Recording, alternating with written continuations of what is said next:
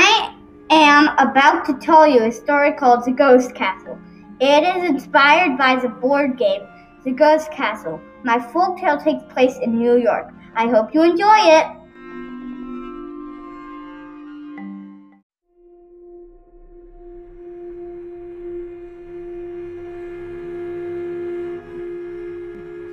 Once upon a time, there was a very big flash of smoke on the bottom of Trinity Church. When me and my friends are getting out of Pine Street School, Sadie said, "Hey, why don't we explore?" Milo said, "I'm scared." Sadie sighed. Arrow said, "Can you please come?" Wilk said, "Please, I'll have a play date with you." "Fine," said Milo. "Pinky swear," said Sadie. "Yes," said Milo.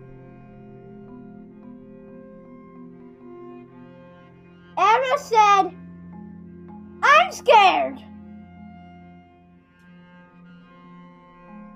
Phoebe sighed.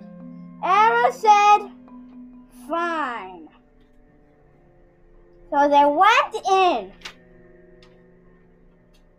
Then there was a very big flash of smoke on the top of Trinity Church and disappeared when they went in. 16 hours later, that day, they fell on the floor of a castle. Eek! Spiders came running out of the dun dun dun door. They were poisonous. Arrow said, "Oh no!" Wilk said, "Hey, I got an idea. Why don't we use the trapdoor?"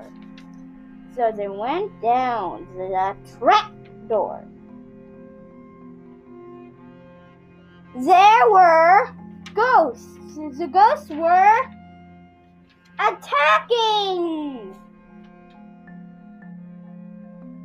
The ghosts captured us. The king ghost hurt us. They made a portal to Earth. They went to Earth. We escaped. We went in the portal. There were monsters. We found swords. We sliced all the bad guys. We had a happily ever after.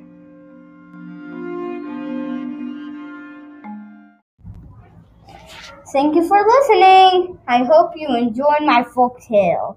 The moral of my story was to think before you act. Make sure you stay tuned for our next episode, The Magic Adventure.